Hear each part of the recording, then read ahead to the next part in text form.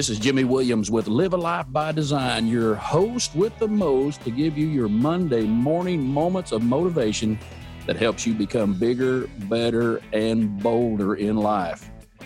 You know, the last few weeks we have had some outstanding guests on our podcast, and we are honored that these individuals take the time from their very busy schedules to help provide you that one word of advice, perhaps, that helps you live life on your own terms in a much bolder fashion. Well, today's guest is no different. This gentleman has a storied history of great accomplishments, and he is honoring us today with a few moments just to learn from him about how history can help us form our future.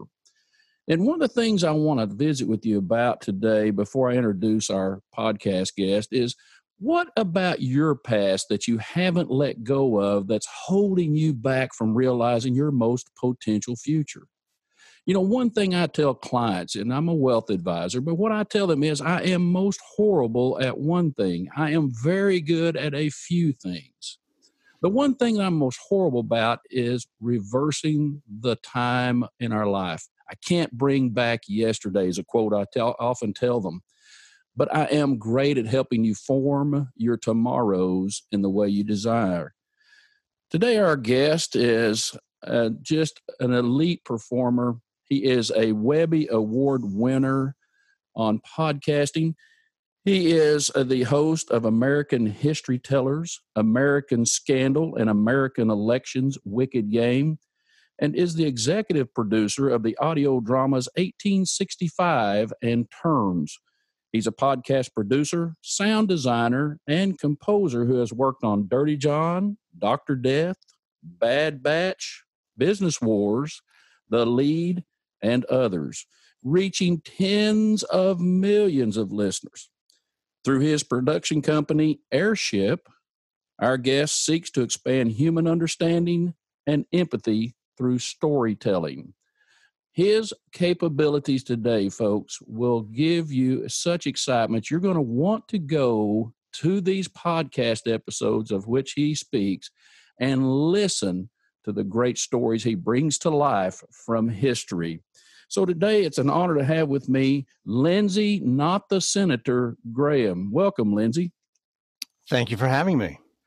You know, I've got to tell you, Lindsey, you are an accomplished podcaster, a great historian, speaker, but I understand there's someone in your life that maybe even has more talent. Would that be, your 7-year-old daughter? How's she doing? Well, she's fantastic. She just yesterday, we were told by her Montessori preschool, well, not preschool, but grade school, that she won her home movie night. She and I concocted a small home video, and we were pleased to have won 2 categories: the funniest and most creative, I believe. Now, as someone that follows your podcast, that does not shock me at all. This young lady's probably going to have you working for her in about 15 to 20 years, so be careful. I hope so. I want to retire. I need someone to take over. Understood. Now, I've got a little bit of history. I want to bring our audience, because I believe it's important if you're doing audio podcast, Lindsey, that our audience needs to relate to that guest. And I want to bring back some facts to you. I'm going to take you back to the high school days of Lindsey Graham for a moment, if you'll flash back with me to that time. And I understand that you are partial to certain genres of music, as am I, that may contain such bands as Led Zeppelin, The Stones, Beatles, but I love the horn, Miles Davis. Tell me a little bit how you got into that line of genres of music. That's quite a breadth. Oh yeah, and it gets broader. I mean, that's just where it started. I don't think you can turn on a radio in the late 80s or early 90s and not hear classic rock of that ilk. And Zeppelin was big with the kids in ninth grade. I went to, at that time, an all boys school, so there's plenty of opportunities for amped up young men to be listening to harder rock. But I was just enthralled with music in general from an early age. And even though my house wasn't necessarily that musical, many people have stories in which their parents were always putting records on and dancing around in the kitchen. And it's like, that really wasn't my house. But but I discovered music on my own and through friends and acquaintances. But yeah, I think it started with those bands, Zeppelin in particular, because then I started going backwards. Like, well, who did Jimmy Page do? And of course, as we mentioned before the interview started, I picked up guitar, as you do if you're that infatuated with Zeppelin, and so then you figure out that there's these other bands called, the Yardbirds. And who else was in the Yardbirds? Well, Clapton and Jeff Beck were in the Yardbirds. And so who's Jeff Beck? I know Clapton, but who's that guy? And then, Jeff Beck will take you very, very far because he got into fusion jazz stuff in the late 70s. And that leads you to weird places like Mahuichino Orchestra. And pretty soon you've got more CDs than you really ought to have and enjoy them all. I got to tell you, Lindsey, you and I may have to go to coffee sometime next time I'm in your area. That you're hitting all the big ones on me now. I listen to a lot of Coltrane. Now, don't laugh. I know that he's not a guitarist, but I love that phrasing. So my love of guitar goes all the way from blues, R&B, jazz, comes into rock. I'm not just heavy metal, but I would say more like Van Halen, which I don't call heavy metal really, but I'm not a Metallica player. Kind of stay to the right of that. But man, I got to tell you, you have the same type of love for music as I. But let's talk a little bit about, though, not the guitarist Lindsey Graham, but let's talk about the spokesman, the great orator that I hear on these podcasts. So let's just, how did you get into that role? Oh, it was an accident. An accident. I had no designs on this career. Several years ago, I was working at an insurance company, and I was not particularly happy at that insurance company, but it's a job. And but I got fired because probably I was visibly unhappy at this insurance company. And so I went home to my wife and said, after we got over the shock of losing our income or my income, she's fully and gainfully employed. I said, I said, I'd like to see if I can't make audio a career. I've had for years this audio studio that I'm talking to from now, as kind of a glorified hobby. I played music and composed and recorded bands and maybe it paid for itself, and it kept me off the streets, right? But I wanted to do something more professional. Let's see if we can't eke out a couple $10,000 and make it would be going backwards for me, but I'd be doing something I loved. I'd be working for myself. And so I tried it, and I actually found a partner who was looking to do something similar, who had just come down from New York and had a lot of audiobook experience. So we thought, hey, audiobooks might be a way to make a living. It turned out it wasn't, not for me anyways. Audiobooks are hard to make. But we did make this one podcast called Terms. And it was a strange one to come out the gate up with, because it's not a podcast like most people understand podcasts. It's not two dudes talking to each other. It's a fully scripted audio drama with actors and sound design and a big score, and so it's a Netflix show without the picture. And that was our first effort because we knew podcasting was exploding, and we wanted to get into the industry. We were audacious and naive doing it with an audio drama. But there was another audacious and naive company in the world, and that was Wondery. Now a behemoth in the podcasting world. But back then, this is almost exactly 4 years ago.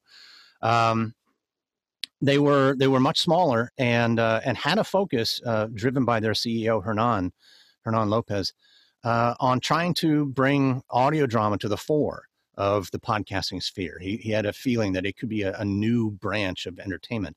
That hasn't happened yet. The podcasting audience hasn't been found for audio dramas yet. But we pitched Terms to Wondery as well as many other companies, but Wondery was the only one that called back. They loved it, and so they were they are our distributor, and put it on their network and helped us try to monetize with ads. But it was the ads that started my career. I was the composer, sound designer, recordist, and executive producer on Terms. I didn't write it. I didn't act in it. And the only thing other than behind the scenes stuff that I did was write and voice the ads, because it didn't make sense to have the villain of the show try and sell you a mattress. So it was that accident, just necessity. It's like, well, we got to read the ads, right? I was like, who's going to do that? And I just didn't like the idea of any actor doing it. So well, okay, fine, I'll do it. And it was that decision, kind of done spur of the moment, that launched my podcasting career, because Hernan over at Wondery just liked the sound of my voice and the read of my ads. So I got lucky. I could write an ad and I could read it. Two important factors you need in audio, right there. Two important. Well, factors. Certainly in podcasting, yeah. And what that led to was, I left that audio company. It didn't work for me, and I went back to the 9-to-5 grind where I could, and I was like, well, there was my 1.5-year experiment of trying to make audio work. Oh well, I guess I'll go back to what I'm actually trained to do, marketing. But then I got a call from Hernan who asked, hey, we have this new show we think is going to be really big, but the host is a journalist. He can't endorse any products on air. It's called Dirty John. Would you like to, be the voice of the ads for Dirty John? And this is an easy, you just say yes, right? Right. And then the second question he had in the same phone call was like, you're a history buff, right? And in my head, I said, well, for the purposes of this phone call, yes, I am. And so I told him yes. And I said, well, we've got this history show that we're thinking about. How would you like to host and sound design it? And again, this is not a question you say no to. Oh man, you got a great history, pardon the pun, of how you got in this business. So I understand you graduated with a degree in what now? What's your degree in at the university? Oh, it finally ended up my undergraduate degree, which took me about 7.5 years. Finally ended up being a business degree. But you enjoyed your 7.5 years, right? There were portions of that I enjoyed for sure. The fact that it took me 7.5 years was not enjoyable. No, I was I'm not a great student. Especially when you're 20. I think I went back to school, got my MBA, did really well, but I was 34 at that point. I really should have gone to school, taken 2 or 3 gap years really to just get myself sorted. Yeah, so you went to the University of Mary Washington in Fredericksburg, Virginia, which has quite a bit of lore about it, right? Virginia. It is. It's the if not the birthplace, certainly the home place of George Washington. Absolutely. Yeah, so named after his mother. Absolutely. I've been a big fan of history. Similar to what you're saying, I always loved history so much. I thought if I could be a history professor, and then I did some research. And those guys don't wear new suits. You understand what I mean by that? I understand. Well, you're describing academia. You have to love it. You really do. And by the way, podcasting's not too different. You have to. These are not fast track careers. They are not. And I've said this many times. I did not get into this. Matter of fact, I don't even do any advertising on our show, by the way. I give, like, for example, your Airship FM, I give kudos. I give marketing. I give name recognition. I brand for you and all that. I just don't charge anything because at the end of the day, I want to be free to be me and do what I wish to do. And that's the beauty about podcasting, right? You can make it what you wish.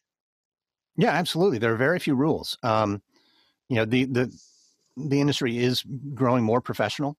And certainly there are FCC rules or suggestions on how you do your ads with host endorsements and things like that. There are boundaries of taste and ethics that you should probably stay within. But in general, podcasting's pretty phenomenal. If you've got something to say that people want to listen to, you can, with hundreds of dollars, start and then suddenly be talking to billions of people. Oh, absolutely. So today, Lindsay, far less listener volume than what you've experienced, obviously. And again, I just applaud you on the great work you've done and the audience you've attracted.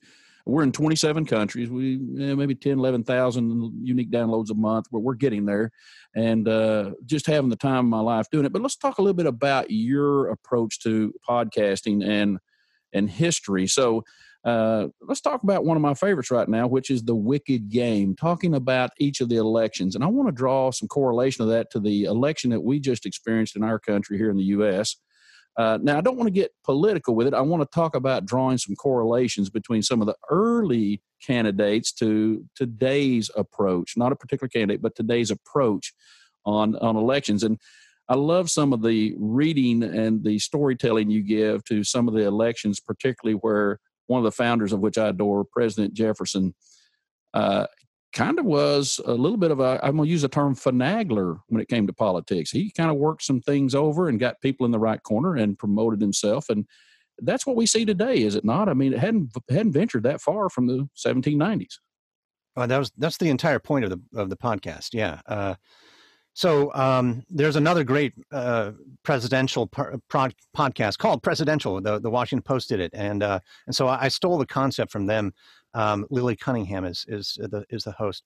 So ahead of the 2016 election, she did a little biography of all 44 presidents leading up to the 2016 election, and I thought that that's a great way to gain momentum. 44 weeks leading up to election, but I could do it differently, and I think I could do it with more of an eye to, like, who was Taft, for instance, and more an eye to how did Taft get elected, and because if you study history, it is inevitable that you will find modern parallels. You could be studying, Aztecs. And you will say, hey, this sounds just like Washington, D.C. right now. And the reason is because we're all humans. Very, very little cultural differences exist across the globe and across time. And Wicked Game was to point that out. Jefferson, as you mentioned, yeah, he was wily. He's a smart guy, and he knew when to speak, when to shut up, and when to have someone else speak for him. He invented fake news, pretty much. Absolutely. And we've been wrestling with it ever since. One of the funniest episodes, well, I shouldn't say funny, but I gained a little humor from it, was that Martin Van Buren. Now, if you've seen pictures or paintings, I should say, of Martin Van Buren, he's not a big man. Martin Van Buren was a little man. But if you thought of the power he wielded at the nation's capital to, if you will, put Andrew Jackson in the office, for example, these guys were not stupid, man. They were our founders of this country, very intelligent people. But let me pick up on one thing you mentioned. So if you think about parallels, and you said we are all human, we have a lot in common, what do you think we could do in our country alone coming after this election? We've had some division, of course. I just hate the term of categorizing red and blues and all. Just forget all that. But we're all Americans. What would you think we could do to bring us all back together under this great Constitution? Well, if I had an answer, I'd be screaming it in the streets. I don't know. I think there's a confluence of a lot of events. We have a news cycle that's faster than ever before. We have a social media structure that feeds us exactly what we want to hear. We don't even know we're in a feedback loop. All you have to do is start up 2 Twitter accounts and just follow some random people and compare and contrast what's being fed to you and what headlines. I think we've out-marketed ourselves as humans. We've grown so savvy that we're damaging ourselves, and I don't know how to fix that, except for some sort of return to a devotion to civics, and I couldn't recommend how to do that. Like maybe reinstate civics as a necessary and mandated course in high school, but understanding how government works, understanding how people work, understanding that this system is imperfect but moving forward, and always just chock full of people. I think if ever you say one of the easiest ways to fix the nation is probably to never say they when you don't know who the names of the people you mean. Like, they're stealing the election. Who is they? Right. If you can't name the people, then you don't know what you're talking about. And it's easy because to say they, because that's a very tribal thing to do, and it makes you feel better, defensive or aggressive, or like it puts you. But it's the wrong thing to do. Use their names, and if you don't know them, don't say it. That's good advice. I will tell you this too. I feel like this same thing that could be a double-edged sword for us that's so positive in our work and what we do and spreading the joy about this podcast is social media. By that same token, it can also be the thing that cuts between us and causes division and so forth. If we, as you said there, don't have facts, but we spew them out as if we are factual and if we know them, going back to the fake news comment. I will say this, that I believe if we all band together under a unified reason of why we founded this country, as you said, get more civics involved, don't you believe that we could take that understanding of commonality and understand, too, that we have some small differences, but at the core, we all want peace, freedom, and pursuit of happiness? What's your thoughts? I agree with you completely. I'm a big fan of first principles, or Toyota's 5 Whys, right? Right. If you got a problem in your country, and I don't know what it is, let's make one up that's pretty nonpartisan. Let's say it's drainage in your city, right? You got some localized flooding. You need to fix that. All right. Well, there's a lot of ways you can approach it. One's probably the best one, but it might have some consequences. You might need to buy up some homes or relocate some people. That's tough to do. But there's a solution, and then there's a B solution and a C solution, and all of these are facts. These are easily discernible things. So when I say what are the first principles or the 5 Whys of, I think we should remember that we're trying to solve a problem and not discuss amongst each other some other elements. Like, there's a drainage problem. We need to fix that. And everything should be, addressed to that basic principle. And if there is a solution that comes up, you say, why is that the case? And you'll get to your underneath layer, and you ask, why is that the case? And within a couple of whys, you realize that it's not addressing drainage at all. It's some other special interest or whatever. That's one of the things, too, that I think we take our eye off that ball of commonality too often. And for example, as you said, media moves too fast. I feel like our country maybe is trying to break the news so quickly to be the one that broke the story that we may miss some facts that are integral to that story having context. You understand what I mean? I think you can come out and call a story before you really have all of the introduction, know the facts, and know what the conclusion is. You just kind of start. Yeah, well, I think that's true to in a great sense in social media, but there are now castes of media. I'm remiss to use the word mainstream media because it means so many different things to different people. But there are qualified professional outlets that don't really rush. They take their time. They pay attention to things.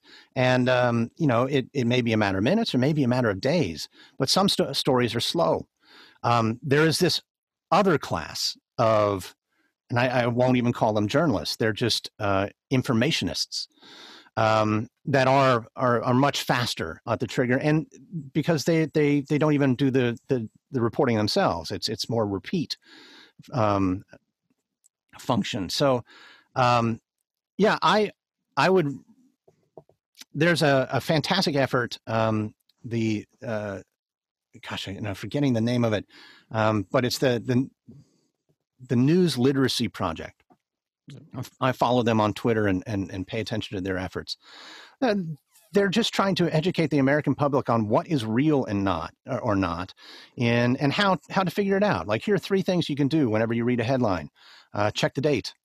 Check that there is a byline, that someone's actually putting their name on it.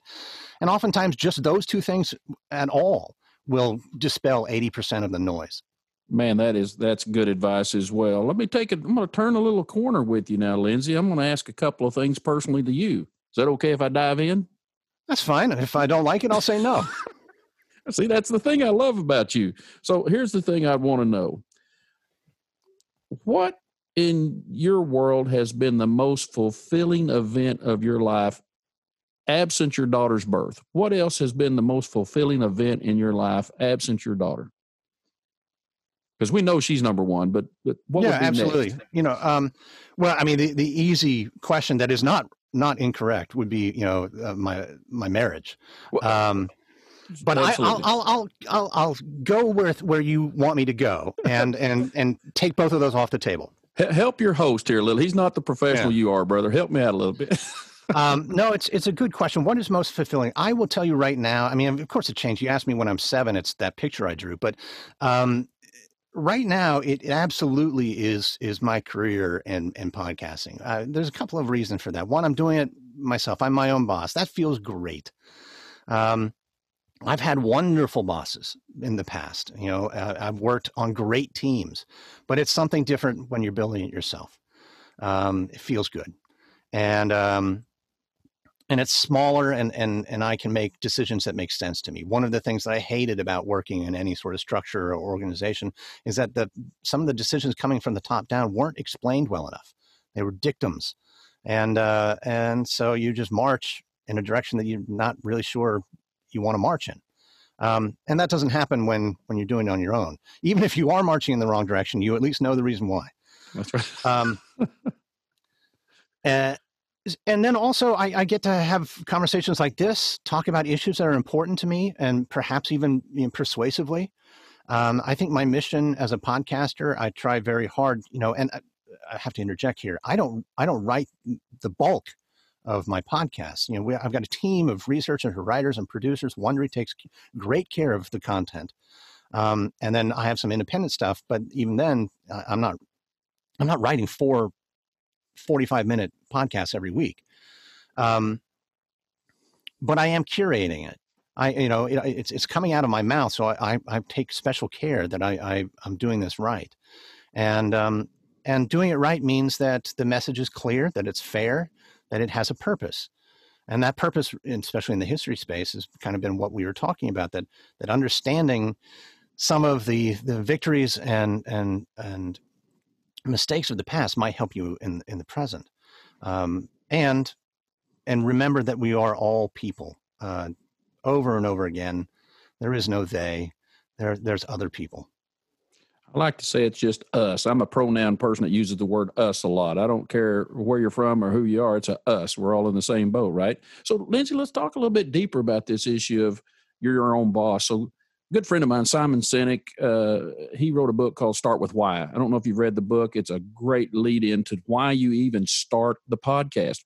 Mm-hmm. I'd like to catch a little bit further on that and say, how do you take the initiation for a new topic of a podcast? How does your group, your team start out going, hey, you know what, here's an area I have an interest in, or what do you do to decide what the next step's going to be in the next podcast?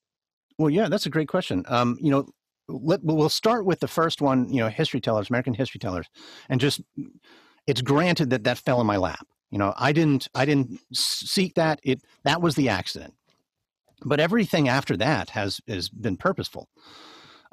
So when History Tellers came along, and it shocked everyone, it went to number 1 on iTunes the week it debuted, and like, well, dang, this might work.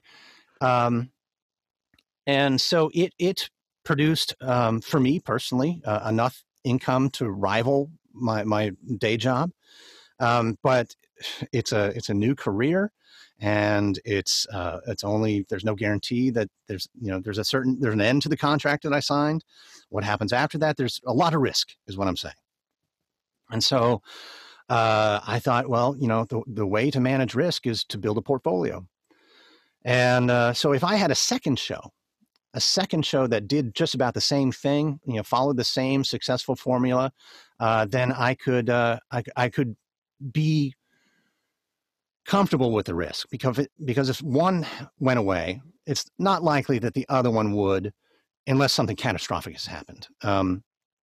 And so that's how I came up with the idea of American Scandal. It was purely to broaden my portfolio, to make sure that I could enter into a new career with some security. And I looked around the marketplace of podcasts and thought, there's a lot of true crime stuff. I don't particularly like true crime. but I bet I can combine history and true crime in a way that's compelling to people.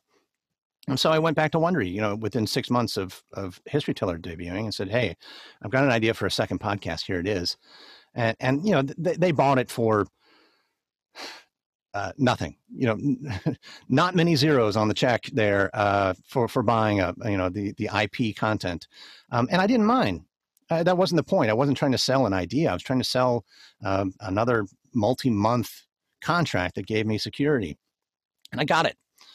Turns out, Scandal is more popular than the History Tellers, and so then you start making more decisions. Like, well, okay, do I have room for further growth? Do I have an appetite for it? I mean, this is pretty comfortable now. I'm doing something I love. I'm now doing it full time, which I quit my job. But it grew hard, and so I hired someone. And then when I hired someone, I was like, well, I need to broaden the portfolio again. I need to try and find a client that we'll just do editing work on, the back end stuff, to fill out my new employee's time to make sure he's utilized properly. And that's what happened. We do all the post-production on another history show from Wondery called Tides of History. And yeah, it's just any small business. It's like, okay, we did that. And what's next? Do I want a next? And if I do, then what should it be? And then I got to the point where I could do something that I enjoyed. 1865 was fantastic. And then even Wicked Game was not a financial play. It was mission driven, but half and half, and I have a new podcast coming out in January because, Wicked Game is pretty much over now that the election cycle's ended. Well, and, has it, Lindsay? As of right now, I'm sorry, bad joke. No, we're still counting. Excellent new podcast. What is it?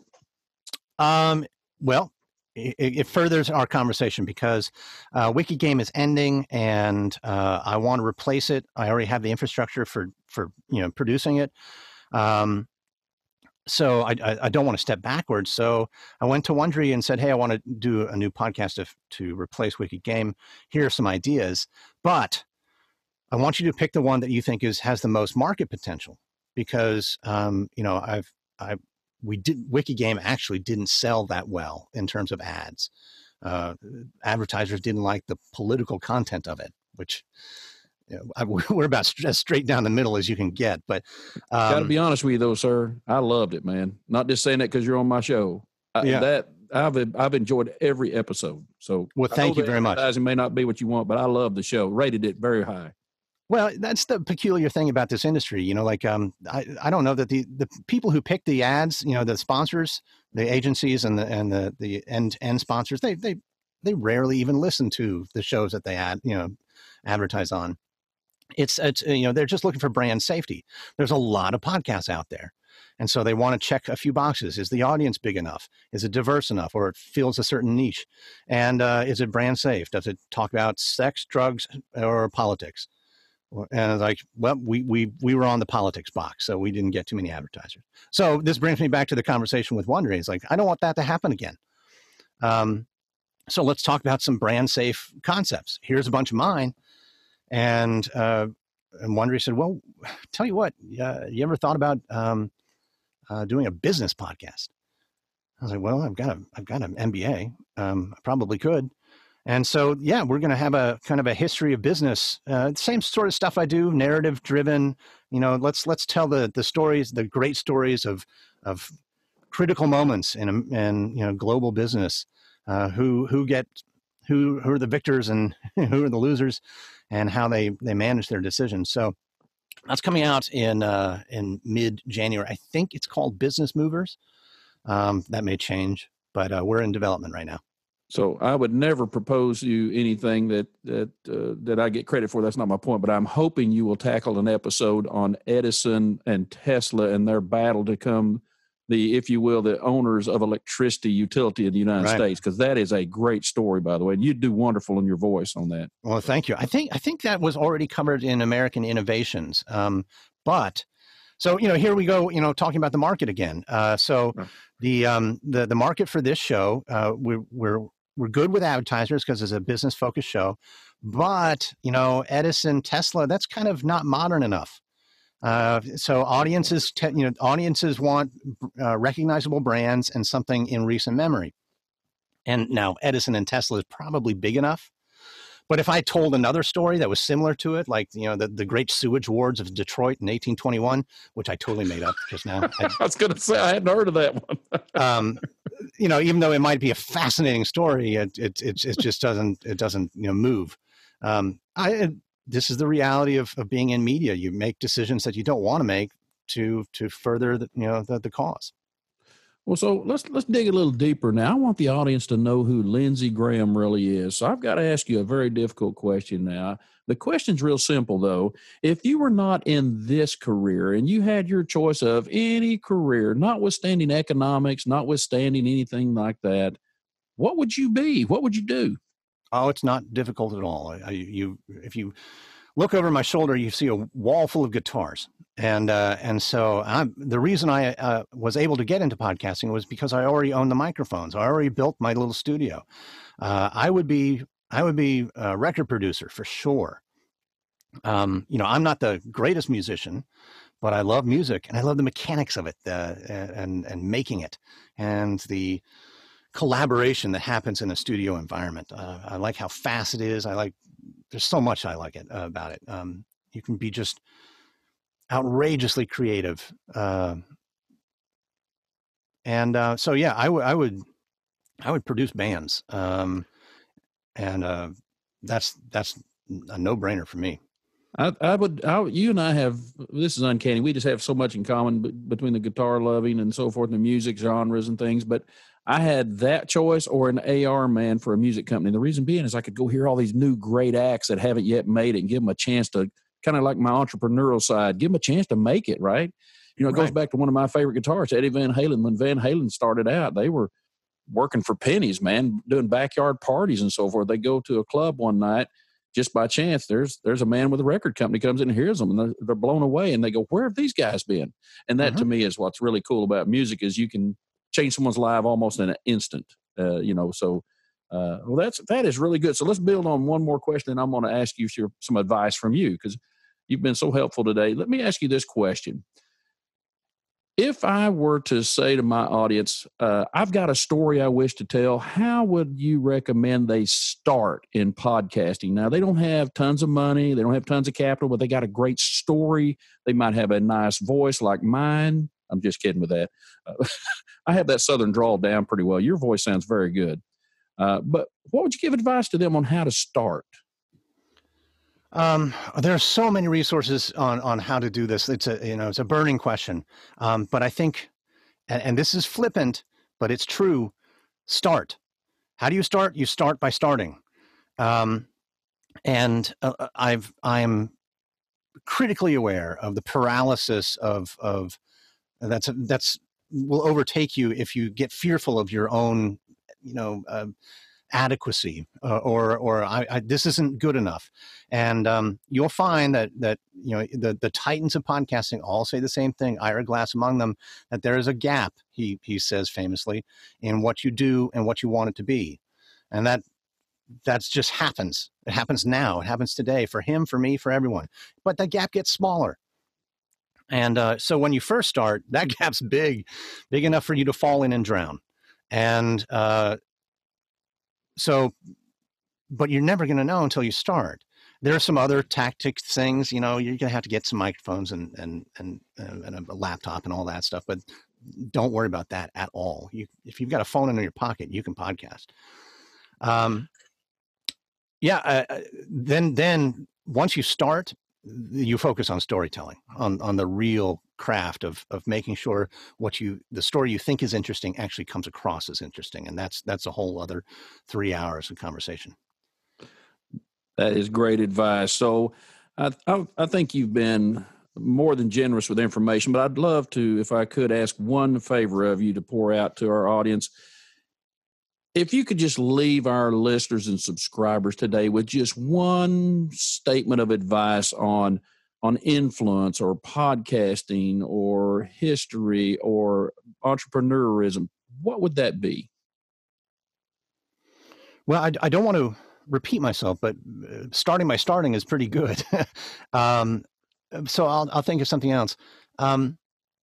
So there are two things that I've discovered that really do help, even though they're annoying. One is rehearsal. I don't like to rehearse. I don't like to practice. I don't like to study. I'm kind of in the moment sort of person in my regular, ordinary life. But when it comes down to it, practicing works. It's amazing. You do something once and you suck. You do it 10 times and you don't suck. And that's I'm 46 years old and I'm just figuring this out. This is amazing. So rehearse, practice. Don't get yourself so nervous about things. This isn't a best man speech or anything, but if you got any sort of important thing coming up, just rehearse. So are you trying to tell me, though, Lindsay, that my team, the Dallas Cowboys, which, by the way, I admit going to have a rough year this year, that they don't just show up on Sunday and put on the pads? You mean they actually practice during the week what they're going to perform? Apparently, I've heard that they do this almost every day. That's kind of what I understand. Is you're suggesting that we might all do that with whatever craft we're wishing to create as a value to the marketplace, whatever that may be. Practice it, rehearse it. I'm with you. So I've got to be very honest with you. I don't do a lot of rehearsing. After a while, I can get up and just ask great people like you to give us excellent content. You're so gracious to do so. And I thank you today for sharing with our listeners your background, your words of encouragement and advice. And I just want you to know I'd love to help in some way. So here's what I'd like to do for you, if you don't mind. I'd like to, when you get your new podcast out and I listen to it, I'd love to help you with that. And I'm going to mention that in our show notes as we get ready to produce this show and it goes out to the public. And if there's anything I can do to assist you and your team moving forward, we'd gladly do it here at Live Life by Design. You've been very gracious. Thank you for joining me today. Oh, I appreciate it. And thank you. It was a good conversation. Thank you for joining us today on Live a Life by Design. The challenge this week is for each of you to heed the advice of Lindsay, our guest today on the program. The simple yet profound message of just starting. How many of you listening today have a great idea or wish to move your career in a different manner or wish to start a whole new company doing something you enjoy and you just haven't started? It's time. There's never a better day than today. There's never a better time than now. Go out, create the life you wish. Don't live the life you've been given if it's not your passion. And as I always say, this is your life. Live it by design. You can get a complete transcript of today's show online at livealifeby.design. If you like the show, please tell your friends and family about it. Also, we would be very appreciative if you would leave a review of the show wherever you listen to podcasts. This has been a Life Master Key production. The program is copyrighted by Jimmy J. Williams and Company, all rights reserved. Our recording engineer is Happy Design Company. Our production assistant is Amy Cotton. Our intern is Brinley.